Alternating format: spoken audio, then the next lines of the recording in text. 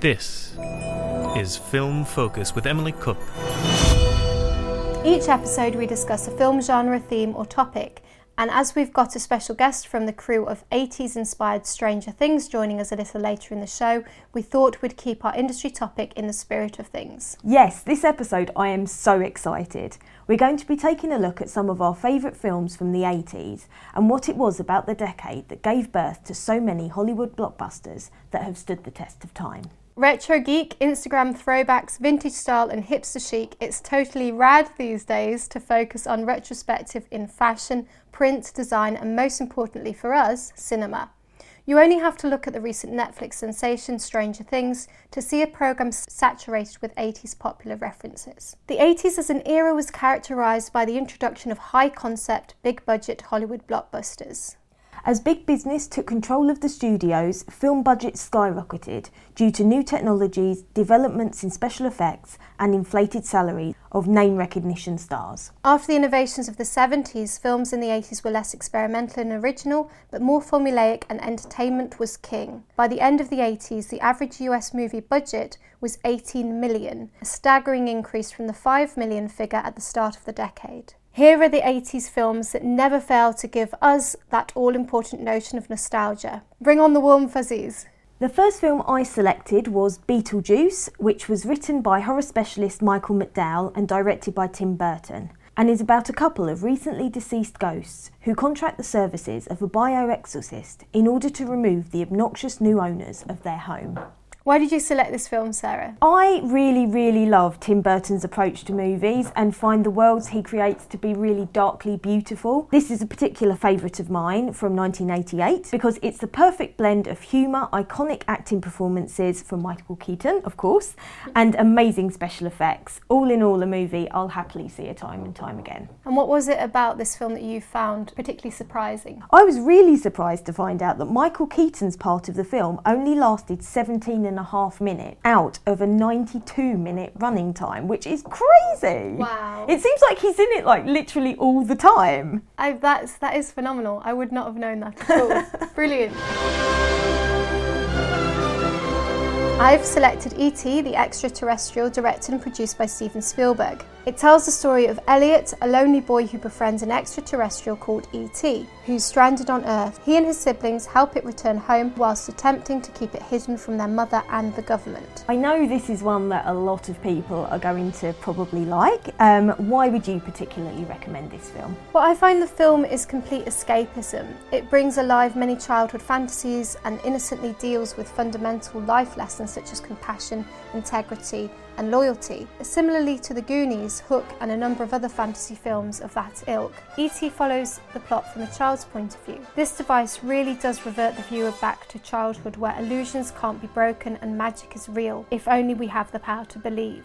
Watching it today, the music, special effects and plot are so evocative that it can transport me back to a happy, innocent place. Released in 1982 by Universal Pictures, E.T. was an immediate blockbuster, surpassing Star Wars to become the highest grossing film of all time, a record it held for 11 years until Jurassic Park, another Spielberg film, surpassed it in 1993. An amazing amount of trivia that I certainly didn't know there, but was there anything else more on the shooting side of things, the production side of things that you found out? Yes, I thought it was really interesting that Spielberg himself was the first voice of E.T. During shooting, Spielberg acted out the voice parts of E.T. by positioning himself just to the side of camera, uttering famous phrases like E.T. phone home, but also occasionally speaking in full sentences to better connect the character to the child actors. I'll be right here.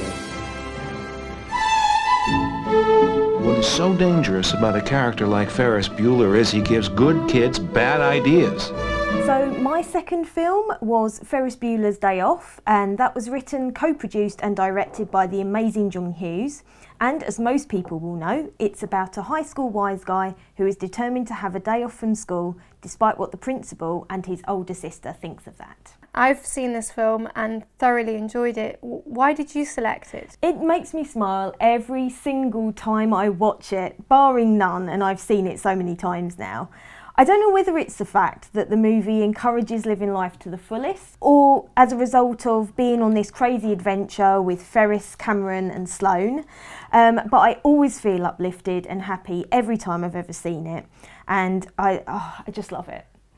I think as well it does the same thing that E.T. does, in that it allows you to revert back to when you were a teen. Yeah. So when you would have watched it, you may have been going through the same part of life as the characters were. Yeah, So now definitely. when you watch it again, it doubles up on that nostalgia level for you. And he's a bit of a rebel as well, do you know what I mean? In quite an innocent and sweet way. Yeah. He's naughty, but, you know, he's kind of winning at the same time.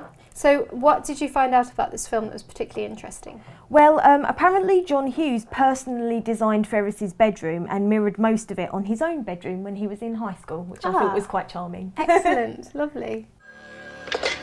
Hello, Ghostbusters.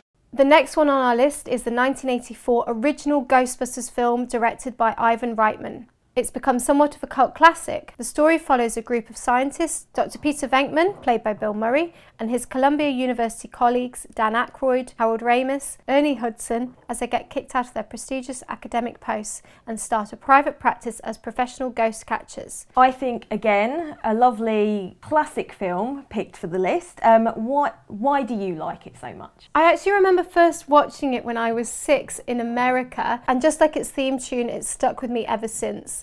The film is iconic, fun, and for its time technically very clever. It made excellent use of new special effect technologies that came out of the 80s, using a subject matter that lent itself particularly well to showcasing these visual effects. Although many aspects of the film might seem slightly corny watching it today, one must remember, as with any film, it was a product of its time. The soundtrack, entertaining plot, and light-hearted comedy deliver up a generous helping of cinematic nostalgia. The film received 2 Academy Award nominations, including Best Original Score for its hit song Ghostbusters, and also for Best Visual Effects. In terms of the visual effects, I understand you found out something about the Marshmallow Man. Yes. Have a guess what the marshmallow goo was made from. Okay, so it's not marshmallows. No, it's not marshmallows. I really don't know.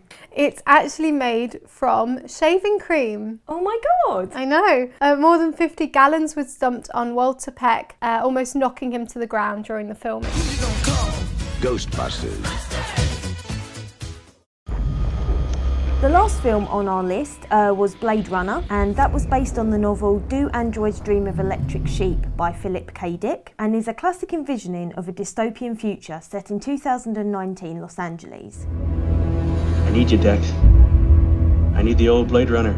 The film focuses on a replicant hunter who must pursue and try to terminate 4 replicants who stole a spaceship and who have returned to Earth to find their creator. I absolutely love this film and remember studying it at university. Why did you select this film as a classic nostalgic 80s film for you? It's a bit of a strange one, this one, because I wouldn't say it makes me feel warm and fuzzy with nostalgia as such, but it really blew me away and it stayed with me for a long time. Ridley Scott's creative vision, especially with regards to the location in which the film's set, was just mind-blowingly good. I've read quite a few Philip K. books also, and have enjoyed every single one of them, and this movie, in my opinion, is one of the best interpretations of his ideas out there, along with Minority Report and A Scanner Darkly. Excellent. What interesting facts did you find out about the production of this film? Well, along with Ridley Scott, apparently in 1969 Martin Scorsese showed an interest in doing something with this novel, but the novel was never optioned and so the project fell through. But I really would have liked to have seen what Martin Scorsese would have done with it. Well, it's one of those scripts that would be quite fun to give to several iconic directors and see what they'd do with it. You know? Yeah. I mean, why do people not do that? No. That would be awesome. Stamping their vision on it.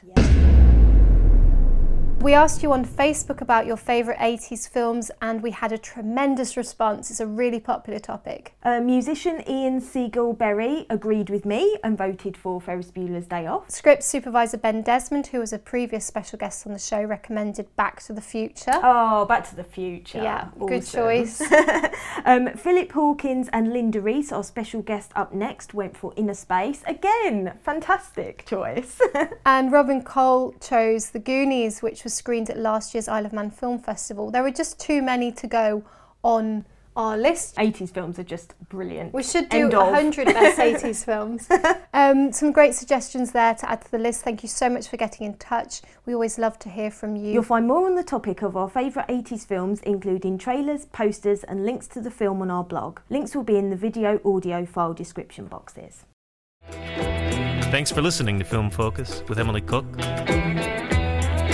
Happy movie going!